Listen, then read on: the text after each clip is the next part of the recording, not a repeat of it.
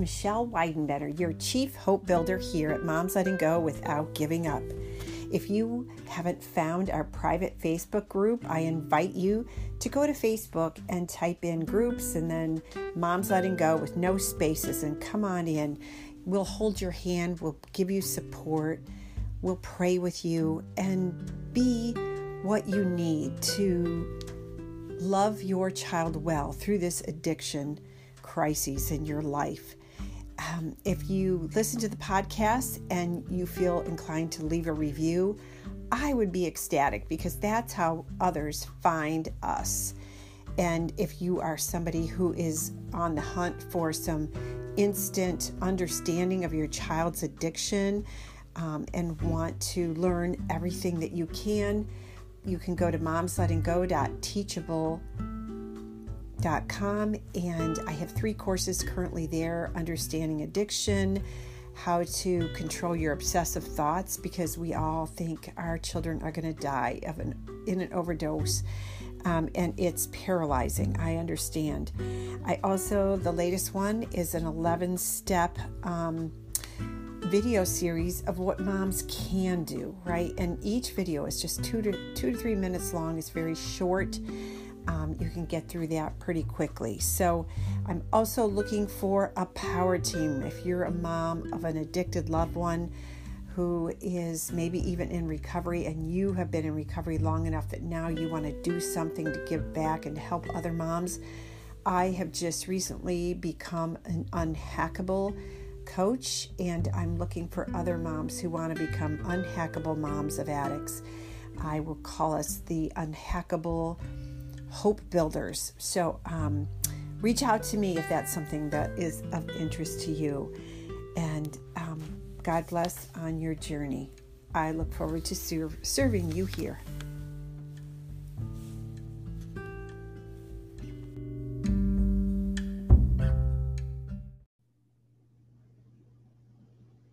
And you'll lead the meeting. I am right here. Yep. Welcome to our evening support. We have our guest tonight, Crystal Waltman. Crystal decided she needed to quit in order to win. She discovered a powerful process to acknowledge the past, find joy in the present, and welcome a new future. Today, she has a passion for helping others achieve more success in their lives. Her book shows you how to let go of the past and release the shame and guilt, learn to feel physical and emotional pain and maintain spiritual fitness, love who you are and whom you are meant to be.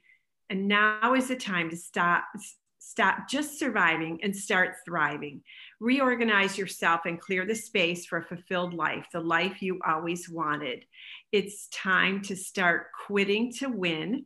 And that is the name of her book, Quitting to Win, a proven plan to let go of bad habits, learn to feel and love yourself.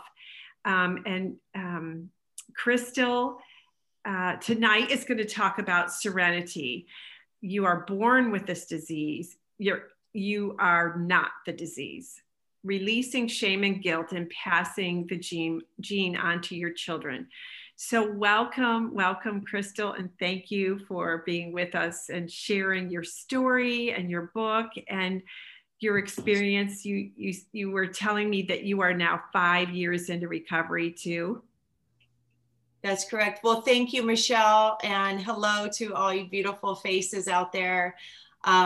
Michelle and I connected because we were going through this program, and her coming from an addicted parent, of loved ones, and me being the addicted one and overcome that, we just were drawn to each other. And so that's how we met, through our publisher. So thank you, Michelle, for having me on tonight. It's a real honor to speak to all the moms. And I know it's hard to come forward and, gather together, but we can heal together. So I will start off by just sharing my experience, strength, and hope with you. So for my experience, my alcohol usage started at the age of 14, and I was a softball player, and I was put up with the 18-year-old girls at the age of 14. So emotionally, I wasn't mature, like they were, and we were winning. And when we won, we celebrated. So I was a high performer and real blackout. So, train hard, work hard, get good grades, and then, black out. And I continued that cycle all the way through college.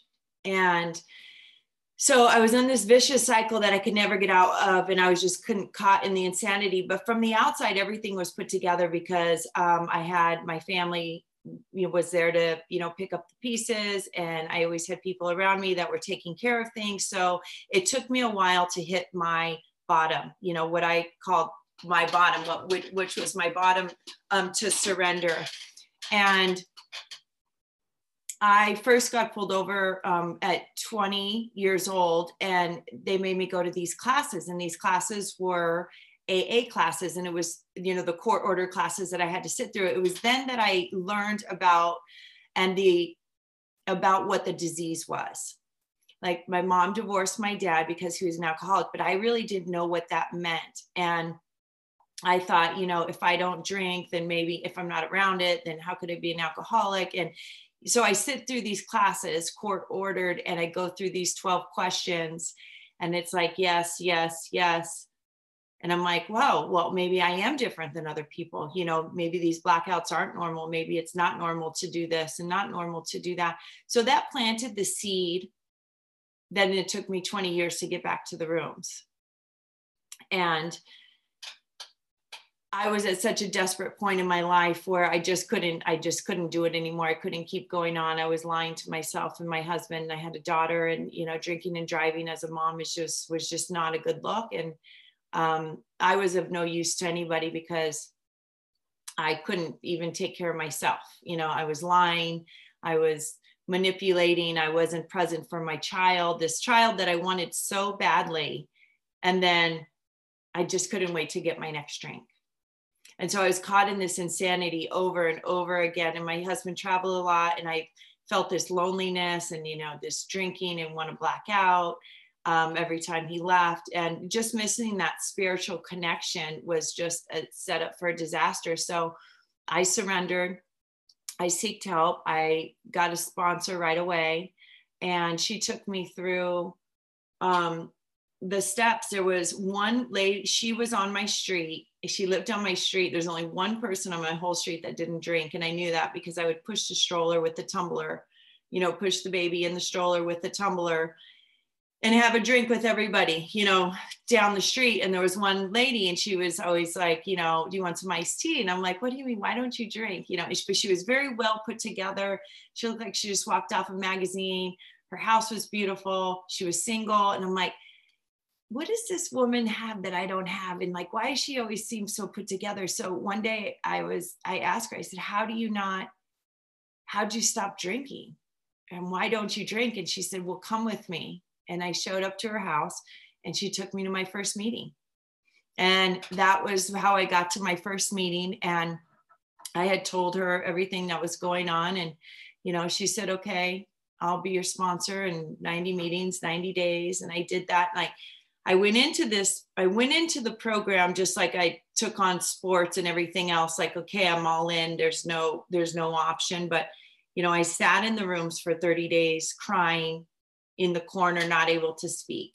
It took me 30 days before I could look up and look at people and acknowledge that I was there. But, you hear that happy laughter, joyous and free. And then you start to see people from your gym or see people from your kid's school. And it's like a spotting in the wild. And you're like, don't I know you from somewhere? Oh, what? You're in this together too. And then, you just start connecting with people. And it was, at first when you're embarrassed to see somebody, and then second, you're like, oh my gosh, we're in this together. We go to the same school and church and gym, and you start to see the same person. And then that becomes your new go-to person of like, okay, we got each other. If you can do it, I can do it. And I went through the whole year. She took me through the steps. It wasn't easy. I didn't know if I was going to stay married. My husband did not. He wanted me to stop drinking, but only when he wanted me to stop drinking. He still wanted me to be able to drink with him whenever we could get away from the kids and, you know, have a party weekend. And I could not turn it on and off. He would go back to work and I would still continue to drink. And so it, you know, it took me like surrendering everything, not knowing if I would have a marriage at the end of it, not knowing if I would have a kid at the end of it, not knowing what my life was going to look like. But I knew that I could not keep going on the way I was going on, because I was pretty much dead inside anyways, because I was just caught in this insanity of kept drinking and blacking out. And so I didn't know if I could stay married or not, because we had been drinking partners for the last, you know, almost 20 years. And going through this first year, I was pretty shaky. You know, I'd had flashbacks and like going to parking lots of restaurants that we'd pull into, or different places of where I would black out or whatever. And, you know, just reestablishing those relationships. And just because you want to make those amends and you write the letters and you deliver them, doesn't mean those people are ready to accept it. And I guess that was the hardest thing for me too. I was like, but what? I'm sober now. Like, come on, it's okay. Everything's fine. Right. You know, but you cause so much damage and you let so many people down, and you put them at risk. And so takes a while to regroup, to get the trust back. Yeah. It takes a long time. And most people did come around, but not everybody came around in the first year. It took a year. And then they call me like, hey, you still doing that sober thing? Like, yep, I'm still doing that sober thing. You know, so then they slowly start to come back around. And after I went through my first year, I felt like I graduated. And I was like, I think I'm good. I think I got this. I started having these thoughts of, I can drink again. It's going to be March. It's my happy time in Arizona. You know, spring training's here. I think I've got this. I went this whole time. I have all these tools now. No. So I thought about it, and I started to drink. And one Thursday night, I had one drink. Friday, I had 2 drinks. Saturday, I had 3. And it slowly crept back up onto me. For 2 weeks, I was in the emergency room again. And so, like they say, when you stop, if you relapse, you go right back to that desperate stop, you know, that part where you left off. And that was sure true for me a couple times. It took me several relapses to be like, okay, like no matter how long a period of time I can go dry, I can never do that again, because it's that disease. So then I get sober. My marriage starts to come back together. I start to, you know, have more responsibilities with my daughter back, you know, without having a lady sitter all the time around me. And how old was she at that point?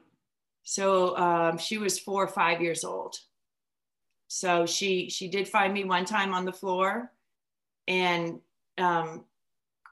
you know, I ended up in the hospital that night. But you know, I can see her screaming, and that, you know, that thing of like, mommy, mommy, mommy, you know, it's like that thing. But I don't know if she'll remember or not. Yeah. And I don't know. But all I know is today. Yeah. So then I get sober, but I'm still stuck and I can't get anything done, right? All I can do is go to meetings, and I'm going to meetings, and it's like, okay, so I'm sober. So what? Now what? Like, how do I get out of this self-limiting beliefs? Because even though I was able to take substance out of my life, then, you know, that's when the real work starts, where you have to work on the emotional stuff. So then you have like that whole year or 2 or 3 or 4 of working on emotional stuff. It took me 5 years before I was able to like function right now like I am as a regular human, you know, where I'm accountable, I can get stuff done, I can do, you know, do this and that. But how do I... Was there any one thing that helped you then start doing more than just the sober thing? I mean, what was there one trigger or one event that you were like, I can do this? Yes. And my relapse, after my 3rd time, I said, you know, I'm going to recover out loud. because recovering with the anonymity, I still felt like I was doing the double agent thing.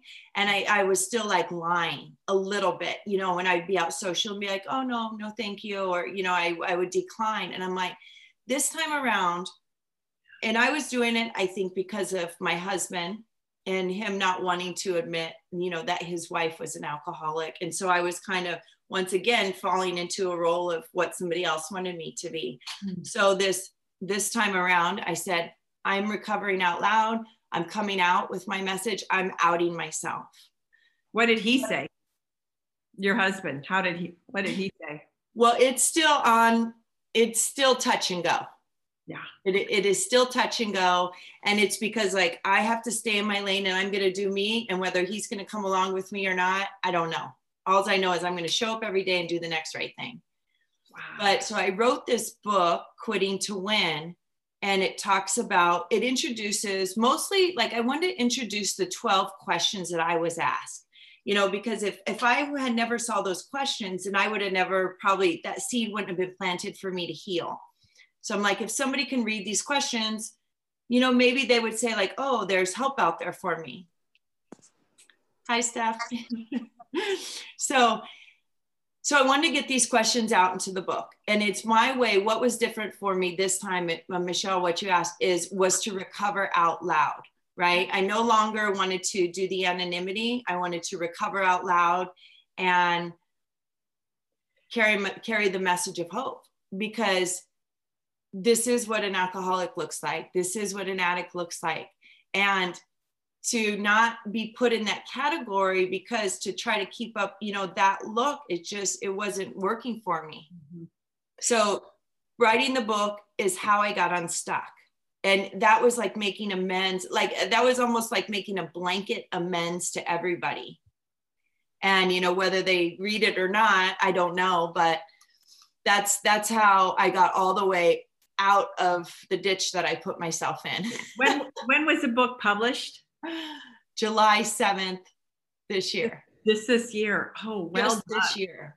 Congratulations. Wow. I feel like that next step of recovering out loud, there is so much risk in that space. And I see it, our son and daughter-in-law are almost 2 years into recovery, but they're not out loud anymore. Like they were when they were around their people and when they were in sober living. And for the first year, they were living in a community where they just were out loud about it.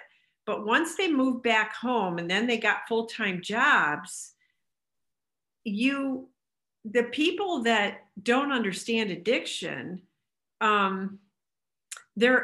there's a risk there, and they're afraid they'll lose their job. They're afraid that people are going to judge them, that there's shame there. So I feel like that's probably a step in recovery that is different for everybody. Not everybody can just step into that. So well done. Wow. Yeah, I'd like to speak to that. Like for one, an employer cannot fire somebody because they're alcoholic. They have to offer them treatment and say, you know, go, and they have to dismiss them for an hour a day if they have to go to that meeting, because that's a disease that's protected under the ADA. So but not drugs. But you can't be using. Okay. So you can't use while you're working. Okay. But if you say I'm an alcoholic, I have to go to my meeting at noon every day, they have to dismiss, they can't hold that against you, because that's like saying I need to go get my insulin shot. Right. Okay. Wow. So recovering out loud. Okay. So back to our topic, serenity. I am an alcoholic, but that is the disease that I have, but that is not who I am. Right. And being stuck, right, when you get out of recovery, you are that, right? That's all you can think of, because you got that going over and over in your head, and you're in the steps and you hear the language, and, you know, you're around all those people and you surround yourself with that community. So how do you go from that community into the real world? And how do you find your serenity? It is really hard. So the way that I found it, I made it to my 40th birthday sober, which I never could picture myself 40 years old. And I had a birthday party and I was sober. And it was at that time surrounded by friends and family. I said, I'm going to write a book. And then when I found my publisher, I interviewed a few different people, but I was drawn to him because he was also had that pain infliction, and he was in recovery himself. And the publishing house did not celebrate with alcohol like some of the other publishers did. And so here I am listening to yet another story of somebody who had a disease of a cutter and was able to overcome it, right? And not be that disease, but turn their pain into their purpose, and carry the message and lift up all these other people. Great story. I love it. Oh, and that's what I do. Why I do what I'm doing is, you find purpose in the pain. And it was so painful as a mom to watch your child, you just lose all your dreams, your hopes for that child in what you always thought they would be able to do with their lives. So how was your mom throughout all of this with you? So my mom divorced my dad because he was alcoholic when I was 1 year old. And so I always knew that word a little bit, but she never really spoke bad about him. And he would just disappear for years at a time. And then, so and I didn't know this until I got into my 40s almost. I did not know that she was like Al-Anon speak, keep your side of the street clean, like all these things that that I would hear her say. I never knew that she went to Al-Anon, when I was a little child, and how she was able to set boundaries. But how was she? I grew up in a house without any alcohol or drugs. And, she led by example, and she was very much at peace by being able to get divorced and just saying, I want to be at peace. I don't want to worry about if he's coming home or not, because my dad was successful and we had everything that we needed. But whether or not, or what state he would come home in, I guess was why she decided to leave, because he would drink at the bar, after work instead of coming home. So, so when you were struggling, was that really hard for her to see you? Yes. Yeah, so fast forward to like high school and stuff. She took the tough love approach, and the tough love approach was, you don't live here if you do this, this, and this. And I left, and nobody came after me. Ooh. So, and then it's like, okay, then you go live down the street with your friends for a while. And then you end up coming back, and it's going like, okay, I don't want that life. And then, but she never really discussed it, and then in college came around, and I had some more consequences.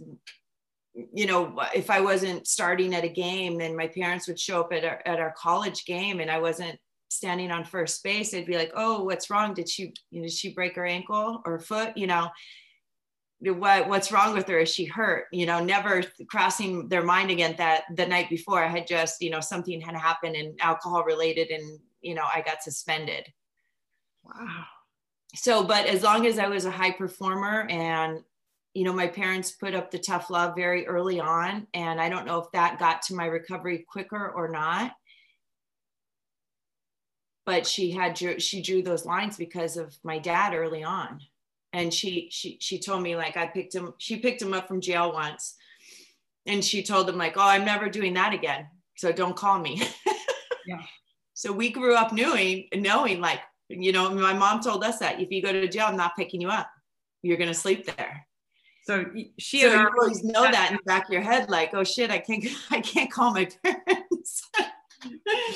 I know I'm laughing at it, but it's serious. But it's like, it's really hard when you're a parent and a kid. And so I would say to the parents, and what my mom would say to me is, she would continually just instill all the other things that I had going, and like, you have that, but you are not that. That is not, you are not just an alcoholic. This is she would say that to you, empower you that way. She would say that is, you have that, and, let that gift become, what propels you. Right. Oh, I love once I got sober, because I was still so nervous, and I was still so not out loud. you know, but why? Who's it going to serve for me to play small? You know, and I just was playing small. And I think that my playing small came from social anxiety early on when I was around people who I thought had what I wanted, you know, and so to take the edge off, I would start drinking. Well, that same thing came around whenever I was with my husband. And I had that uncomfortableness in my skin. And it's like, you know, you want to have a drink to take the edge off. And now it is like, you know, holding the keys to the kingdom as far as going into a room and not having that. And I think it is only because my mom has stayed sober, and she has, I mean, not stayed sober. She never had a problem, but she has stayed there. Like, you know, your mom's always there no matter what, you know. And I called her once and I said, Mom, I think I'm getting divorced. My husband is not, I don't know if I can stay in the situation if my partner does not get sober. I don't know. And she was like, all right, I got you. Whatever, you know. Did you ever at any point though feel like she was detaching from you in that she couldn't love you or she couldn't be there for you until you were sober? I mean, was that her tough love, or did you always feel like she loved you through it? I do feel like she loved me through it, but she could not love me if I was not sober. And how did that make you feel? Because it's that place that moms are at. Like, we want to meet them where they are. And sometimes they're not ready for sobriety. So we want to love them and hate the disease. But finding that happy middle where you're not enabling, you know, if you choose to do this, fine, but you can't live here, and still loving them. But like when my son was using, I didn't even want to see him. I just couldn't handle seeing him because it was so emotional for me that I had to guard my self-care. But in looking back, I now can see things that I would do differently because I understand the disease better. He didn't want to be that way. It's kind of like when you were younger and your daughter was little, it's not like you wanted to intentionally leave her, you know, black out. You know, you can't get well for your child or for your husband. You know, you've got to do it for yourself.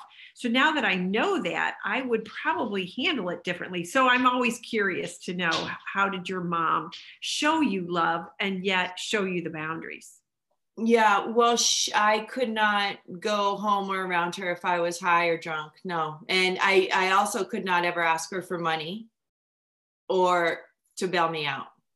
So it was pretty much like, you're on your own if that's the road you choose. And, you know, I'll be here when you get back, if you get back. Right. Oh, wow. Do you talk about that time now with her much? You know, no, because she lives in the now, not the past. Okay.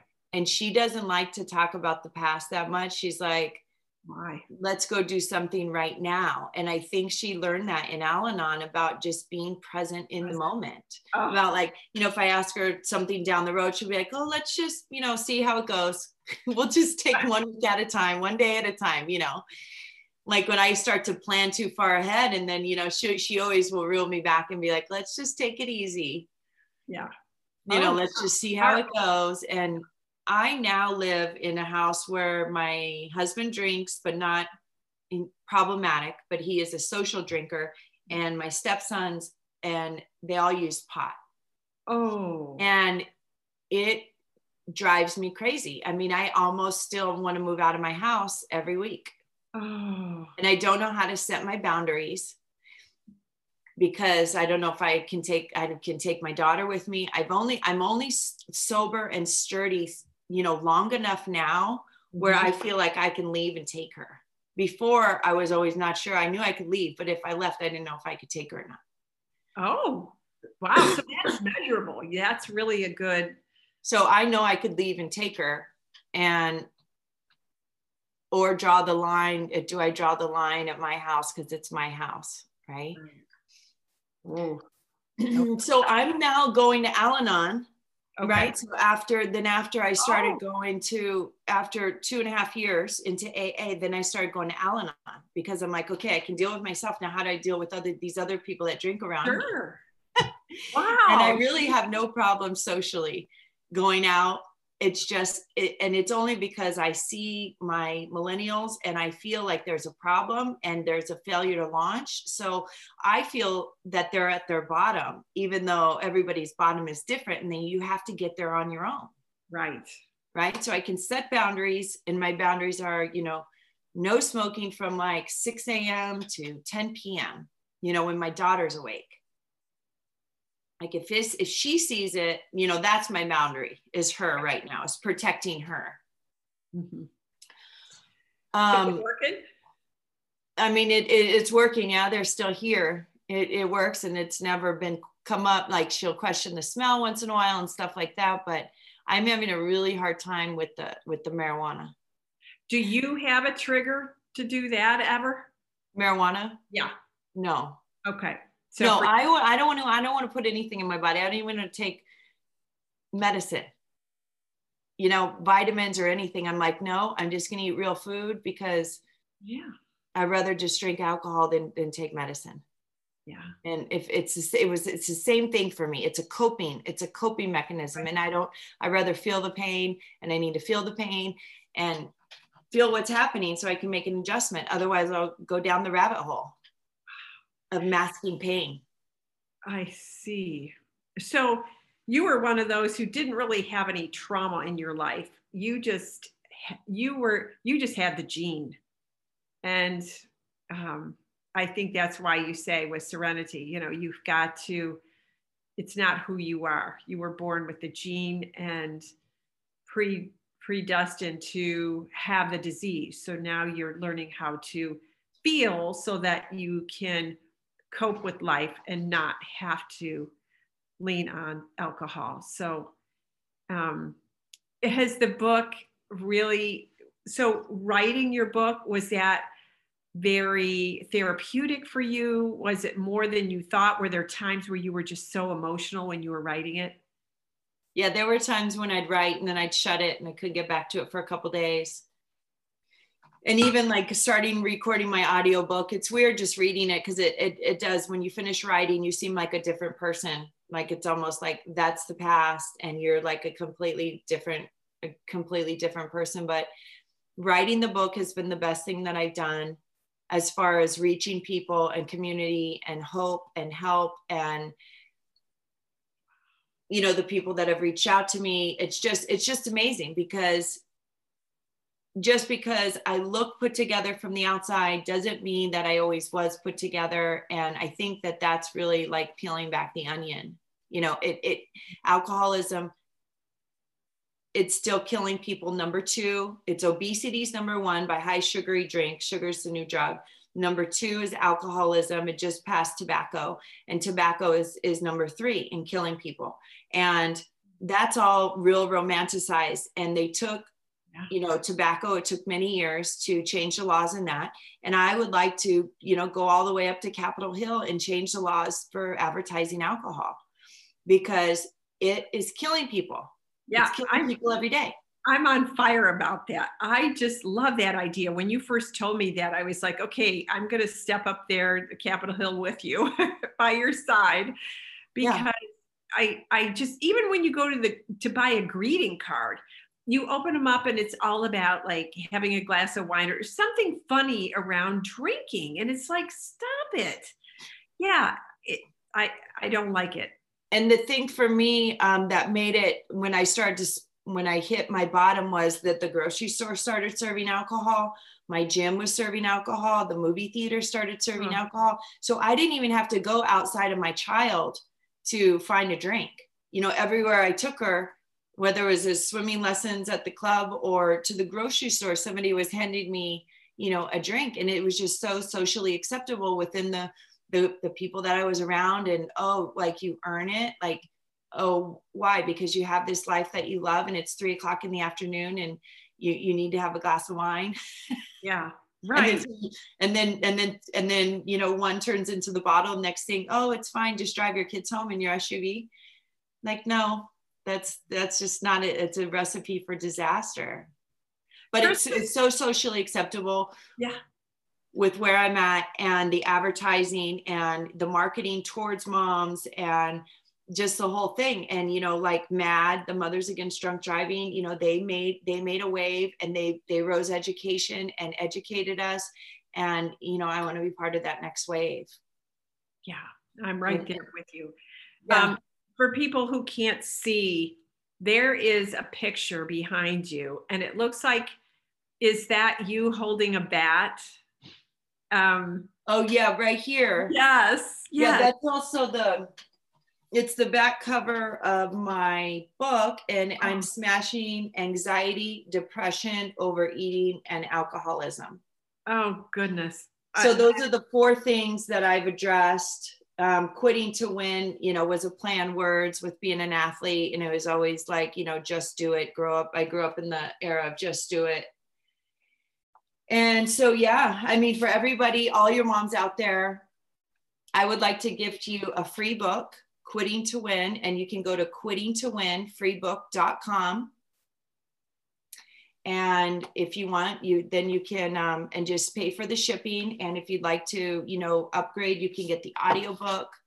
And I know you've been teaching on the Unhackable, which is a program that I really believe in myself. You know, it's like, once you go through the steps and you get sober, and it's like, so you're sober, so what, now what? You know, and I have a hard time. There was a point where I had a hard time going back to meetings because I was living in the past, right? So how do I take all that and move forward and live in the future, and not live in my disease, but, you know, let my pain become my purpose? And the Unhackable book helped me clear my mindset, just like the steps did. So if anybody can go through those steps, those 12 steps is the 12-step process, then this is like the next best step for them. I love that you're saying that, because I felt that way. And I mean, it's just, I think moms of addicted loved ones have to go through the 12 steps, because I mean, yeah, they do. They do. So then you go through it, and then, so now what are you going to do with it? Because at the end of it, it's like, be of service, right? And so then you're of service to your community, and you play small and you play safe to make sure you get your legs back.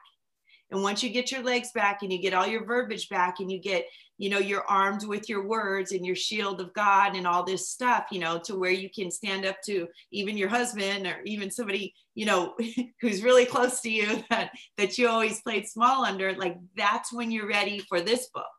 And this book will help you get there. So I don't know, I read a lot of books, but the Unhackable book definitely, I think, is the next best step past 12 steps. You know, I introduced the 12 steps. So back to my structure for this, and I wrote it as a small group study. So if you go on my website, then you can get the book, then I'll give you 3 free ebooks, you know, and so you can get it to your friends and your family, and you guys can study it together in discussion questions. And then once you get through that, you know, that's the next best book for the 2020 new year, of how not to be hacked and how to close the gap between dreaming and doing. So I just want to close with, you know, the serenity. And even though we have the disease, even as a parent, I'm still wondering, like, am I going to push that disease? Like, does my daughter have that disease? And I see her eat sugar and chocolate and stuff. I'm like, oh shit. You know, when you watch those movies and they're like, that's a sign of an early alcoholic. And I'm like, oh, does she have that? I don't know. But either way, I'm not going to carry the shame and guilt like my mom didn't, that she didn't pass it on to me, right? That's all we can do is walk who you are. We can just live by example. We can live by example in serenity and peace. And we might have the disease, but we can get a daily reprieve with a spiritual connection and carry the message of hope. Love it. Thank you, Michelle. Thank you. That was great. Thank you. Does anybody have any questions? You can unmute yourself. So I see my friend Stephanie came on, and Babs and Missy, and I'm not on the Facebook. I couldn't get on the link. Oh, are you live streaming in the Facebook? Oh, there we go. Okay. Yeah. I can comment. Oh, there it is. I can comment back. All right. Okay. Yeah. See, I can't see, I don't know how to do that. Some people have multiple screens and I can't comment on questions in the Facebook group. So I usually do that. I usually do that. I put my link in the comments. You did already? quittingtowinfreebook.com, and then I'll also put it on the. Okay. So do you still play softball? I'm able to coach now. So I coached little girls at junior high, and I work with high school kids. I zipped up my bag after I got out of college for 15 years before I was able to coach again. But now I'm able to go back and coach and, you know, spread the joy of the love of the game. Oh, wow. Do you enjoy that? Because sometimes I would think some people would like to play, but coaching is a whole different skill. Coaching is a whole different skill. Yes, it is. And I love being out there with the kids. She's very good at it. She's very good at coaching, and she's very good at training. Thank you. Very good.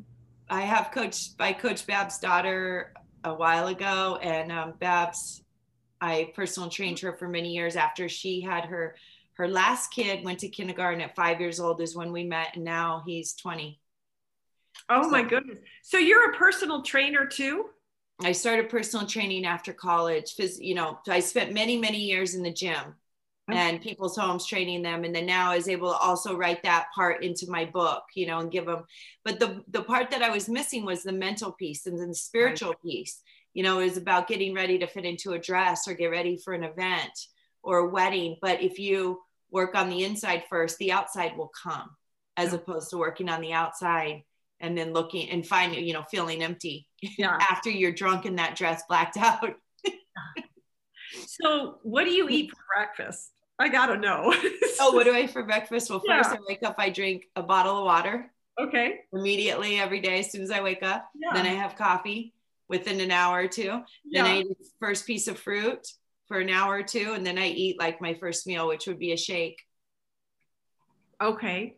So is it mostly a protein shake? Yeah, protein shake filled with fruit, you know, banana, strawberry. All the recipes are in here. Oh, you're kidding. Okay. The recipes are in here. And I also getting some my new products are coming out, but it's Eating to Win. Oh. So that's all coming out first quarter. So what's your favorite snack? Is that in there? Almonds and dark chocolate. Okay. Yeah. Sliced almonds, because you don't want to go overeat. Oh, yeah. Okay. Well, I don't do that. I always wondered, I'm like, because, you know, this many is so many calories. And so I try not to worry about that. But it's like, oh, after a while, you're like, whoa, I ate way too many. So slice them. Very good to know that. You get the sliced almond. But you know what they say, like in program, they say, well, you can't get arrested for eating a Snickers bar. So give yourself some grace. Yeah. Right? Because when you come off of the alcohol and the substance, like sometimes you want the sugar and or you need that 3 o'clock thing. So, you know, you have to really give yourself some grace on that, on the food thing. So how often does that happen? Because I know our son and daughter-in-law, they were emaciated because they were, you know, they struggled with alcohol, but then it was heroin and opioids and meth. And so by the time they went into recovery a couple years ago, they were emaciated. I mean, they were so unhealthy, but now they are so great. And we don't ever have pop in our house. But if they show up, they always have a can of soda. And I'm trying not to judge that at all. I mean, this is their journey. I'm sure it's not easy, but how often do people just substitute other things? Very often. And you have to address that. And hopefully you have a good sponsor or somebody telling you right away what to look for, because, you know, the program, you come off of stuff, but you also have to know what to put in, you know, whether it be like a yoga or a walk or almonds and dark chocolate. Like you have to know what to put in, because they're telling you what not to do. Don't do this, don't do this, stop doing that, stop doing that, stop doing that. But it's like, okay, well then what do I do? Oh, good point. What do I do? You know? Yeah. So, obviously coffee and cigarettes is like the old fashioned thing when people would go to meetings and, they would drink coffee and the cigarettes, and that's kind of gone away. But we have the disease of more. If one is good, more is better, right? So no matter if it's not the alcohol, if it's the coffee, if you're drinking coffee all day long, that will still end up taking a toll on your body. Sure. And, medicine food can either be your greatest medicine or your slowest poison.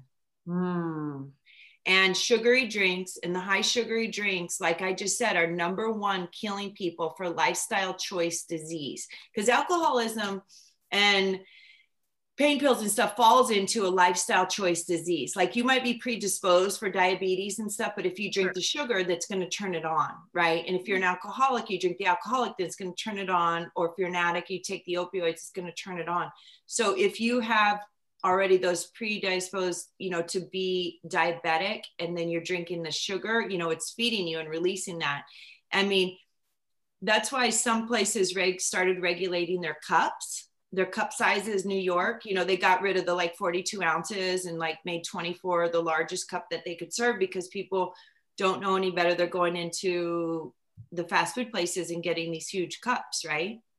Right. And they started regulating the sugar in schools and no sodas, because they've now found that sugar, but that is going to be a long fight. Yeah. That is. Maybe. But yeah, it is. I think that, with the program, having a holistic approach, it takes somebody in recovery, to be surrounded with a holistic approach to be able to really bounce out of it. Otherwise you can get out and be sober and then still have those same bad habits. Well, so because you just want more of something. So how did you cope with stopping more of anything? What is your more right now? Do you have a more? No, my more is computer work, which is really weird, but no, I know. Well, after I got sober, then I broke my back and went through back surgery. Oh. And my broken back was from years of high impact life of being an athlete. They said your back's like a lineman or a gymnast. And then being alcoholic and malnourished all the time pulled on my bones, which created weak bones is like osteoporosis almost. So I just broke myself. So then going through surgery and not knowing if I was going to be able to walk again or run or coach or do yoga or, do anything with my 5-year-old daughter at the time, that was enough for me to not be more, because my initial more was workout, was go to yoga every day. And I would just go bury myself in yoga, because I knew if I was in yoga, I was safe, right? I was in the room. So if I wasn't in that room, then I would go to a meeting. Then I would go to yoga. Then I would go to a meeting. Wow. Then I'd go home and sleep, and I'd wake up and I'd do it all over again. But that was all I could do. I mean, I was no good to myself or anybody else. So then I go through that whole pattern for a year, and I'm still no good to anybody. Like, how did I get out of that? My husband was like, so you just switch one thing for another, you're never here anyways, because you're always at meetings. But don't you think it takes a long time, and I know that's in your book, to establish a new habit? And you were trying to get rid of bad habits, but in order to implement new habits, and everybody takes a different amount of time. I mean, you can't, that's not, there's not a magic number that every single person has to go through. So for you, it ended up being there. And then you had your moment of, aha, oh my goodness, I need something, now what, right? And that's when you wrote the book. And I also think I got involved in the International Women's AA conference. And so I was exposed to, they have the national conference that's mixed, and then they have the International Women's Conference. And I think because I was exposed to high level of women that I saw come out of the rooms and do something great with their life. It was just like the speakers that were brought in that I got to hear. Right. I think that's what made me go, oh, okay. Because if you just stay in your neighborhood meeting, then you're only still exposed to your neighborhood, you know, friends. And so you were all here drunk together. Now you're all here sober together, but you're all still just right here. Right. You know, so it depends if you know, you have to change your playground, like they say. Right. Then you got to get out. And I was attracted to different meetings. Mm-hmm. And I was attracted to, I started listening to speakers on YouTube. Somehow I found that and I was like, what? It's anonymous. I can get a speaker on YouTube. Wow, these people are really funny. You know, and it was the national speaker. So I tried to get to that higher level. And then I seeked out people like celebrities and moms like that I knew were sober. And then I would be like, oh, wow, she was sober and she's still doing all this. You know, she was, and they're your inspiration. Yeah. They're your inspiration. So I just shifted my inspiration to, you know, women who are now hold the keys to the kingdom, who have long time sobriety, who stayed married, who, you know, started a company after this and all those things. And I'm like, if they did it, I can do it. You know, I can shift this. And those women, the women that I've created in my circle in the last 5 years, before that, I really didn't have any really close women connections because it was all about getting dressed, drinking and going out. Right. Yeah. And then piecing together what happened the next day. And these women, I have seen them do more than I've seen, and you know, women do in like my last 20 years. It's just crazy that you just can really get stuff done when you get in flow and you're around the right people. Right. And I think probably letting go of my marriage and just being like, whatever's going to happen is going to happen, and stop trying to fit. That was really a backpack off of me. Yeah. And I decided to recover out loud. Right. Well, and you can't control everything. Like you're learning, you can just control yourself. And that's kind of where I'm at with moms, is trying to help them see that, you know, they've got to find their purpose and their passion. Because if they can focus on themselves and finding that, I believe that their children are going to see that. They're going to be inspired by that, empowered by that. And it takes it off of them, takes the pressure. Michelle, I think you brought up a really great point, because so many moms with wonderful kids think, I have to do all for my kid, right? And so when that kid goes off track, then that parent just gives more to that kid instead of just keep doing what you're doing. So then they have something to look up to. Right. Because otherwise it's, I mean, and we've talked in lengths about this, how being a parent, you know, you really want to walk by example, and hovering, you know, maybe, you know, being your best self as a parent is the best thing you can do. Yeah, I think that's what you're saying, right? Right. Yeah. And the worst, Carl Jung, what was his quote about the unfulfilled parent? The most devastating thing to a child is the unlived life of a parent. Yes. Thank you. Oh my goodness. You knew what I wanted to say. So say that again. The most devastating thing to a child is the unlived life of a parent. Right. And so raising child is great, right? And it has its seasons, and you go through these different seasons, and then it's time for you to lead by example of going out there and living. And that's what you're saying. Yes, for sure. Yeah. And so that's kind of the space I sit in, because they have to learn how to heal. We moms have to learn how to heal and how to come alongside and love our children through their addiction somehow. But the space I love is that next space, right? So, okay, once moms are into recovery and they understand that concept, then what are you going to do with your life? Where are you going to go? Especially because we're in this life. Many of us are like, what do I do now, right? And you have so much more to give. So, and not only that, if you're a mother of addicted children, you are strong. You are courageous. We are mighty. Resilient. You are, you know, you have all of those tools, right? And you know how to manage people, and you know when people are BSing you, and you know when they're manipulating you, and you know when they're stealing from you, right? Because you've been through all of that.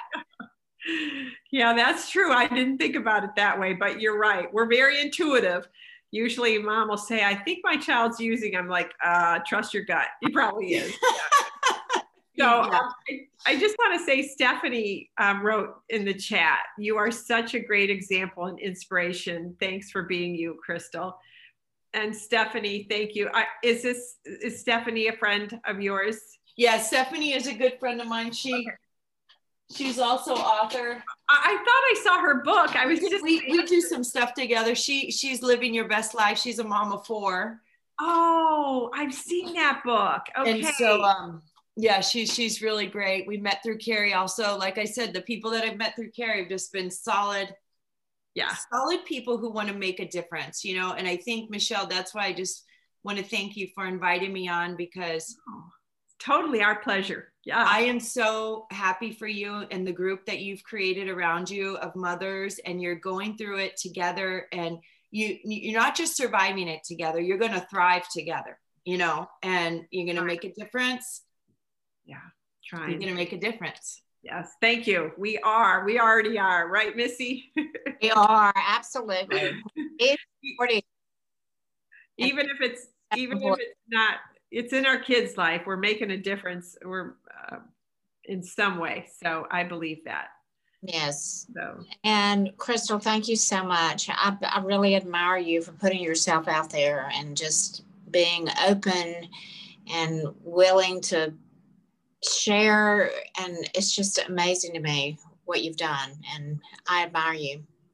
Well, thank you, Missy. And don't give up hope for on your yourself daughter. Or your daughter. Yeah, because your daughter, you could, well, I know I always want to buy my kids books. It's kind of like my way of lecturing, but you could get Crystal's book and just kind of nonchalantly leave it on her nightstand someday. Yeah, right. And so, Missy, since you know about Michelle's group of how she's doing the Unhackable Moms, you know that, right? I don't think. Oh, does she? Okay. Do you? Anyway, so my group is Unhackable AF, and that stands for, it's a play on words, but it's unhackable, alcohol free. Okay. Is what that is. So it's like, so we're sober. So what? Now what? What are we doing? And where can people find that? They can find that in Facebook. That's the Facebook group called Unhackable AF, and you'll see a picture of me or my book on it or something. But okay, I think you told me that, and I forgot because I went to your personal page and I was trying to find it. So I'm so glad I asked. Yes, because I want to pop in there and then send people there. So I will do that. But thanks again. I'm going to stop recording. And if I can find my little... Okay, so yep, everybody go get a free book at quittingtowinfreebook.com. Well, thank you.